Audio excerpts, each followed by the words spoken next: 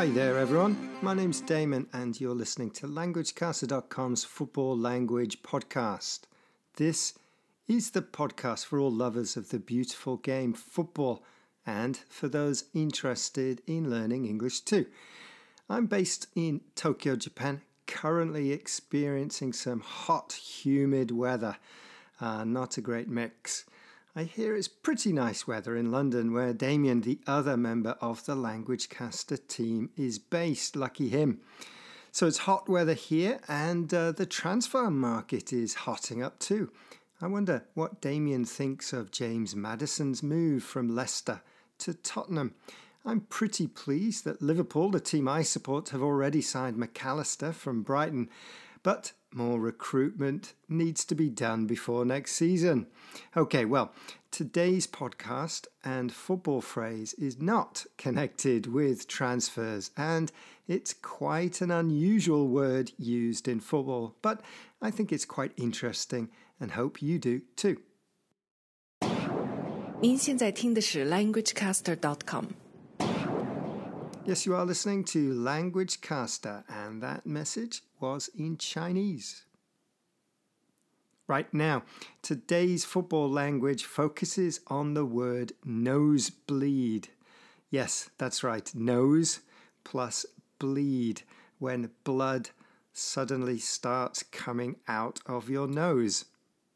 No one likes a nosebleed, especially if they're wearing a white shirt. So what has the word nosebleed and its meaning, blood dripping out of your nose, got to do with football? Well, when do we get nosebleeds? It's fairly well known that at high altitudes, high up, say on a mountain, the dry air and low air pressure can cause nosebleeds. This idea of being high up is important when we talk about the word in a football context. Let's look at a few examples. First, a classic example of its use, and with one of my favourite football players, the ex-Liverpool defender, Jamie Carragher. The example is, Carragher's going to get a nosebleed. He is so far upfield. He races beyond the fullback, but his cross is put behind for a corner. Okay, Carragher was a traditional centre-back, so a defender whose main job was to protect the penalty area. Unlike many more modern defenders, his job was not to create chances, carry the ball upfield, or score goals. This example from a minute-by-minute report has the sentence, Carragher's going to get a nosebleed. He is so far upfield. The speaker is saying that Carragher is so high up in an attacking position that he's like someone high up in a mountain. He's in a place he is not used to. He is a defender, so being in the attack is very unusual, and he might get a nosebleed. How about another example, this time with a team? Sunderland host West London outfit Queen's Park Rangers on Saturday, eyeing up a home win to possibly take the lads into nosebleed territory of the very top of the championship.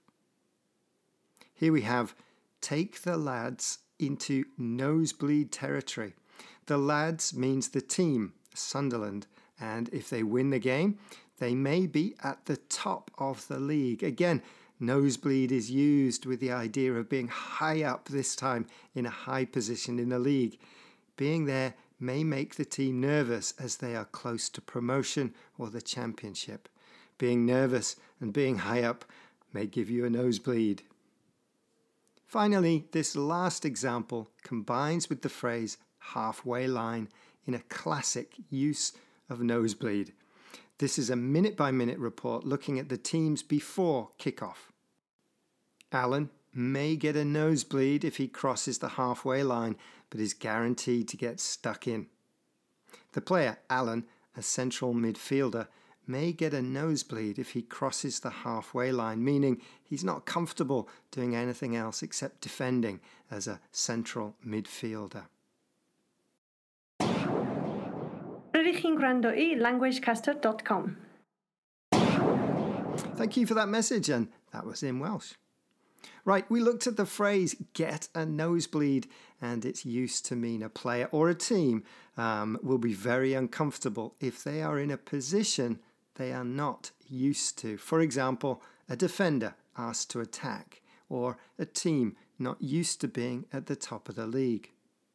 If you have a phrase in your language for this, let us know by emailing us at languagecaster.com, or find us on Twitter, Instagram or Facebook and leave us a message. Okay, thanks for listening and enjoy all the football wherever you are. Ta-ra!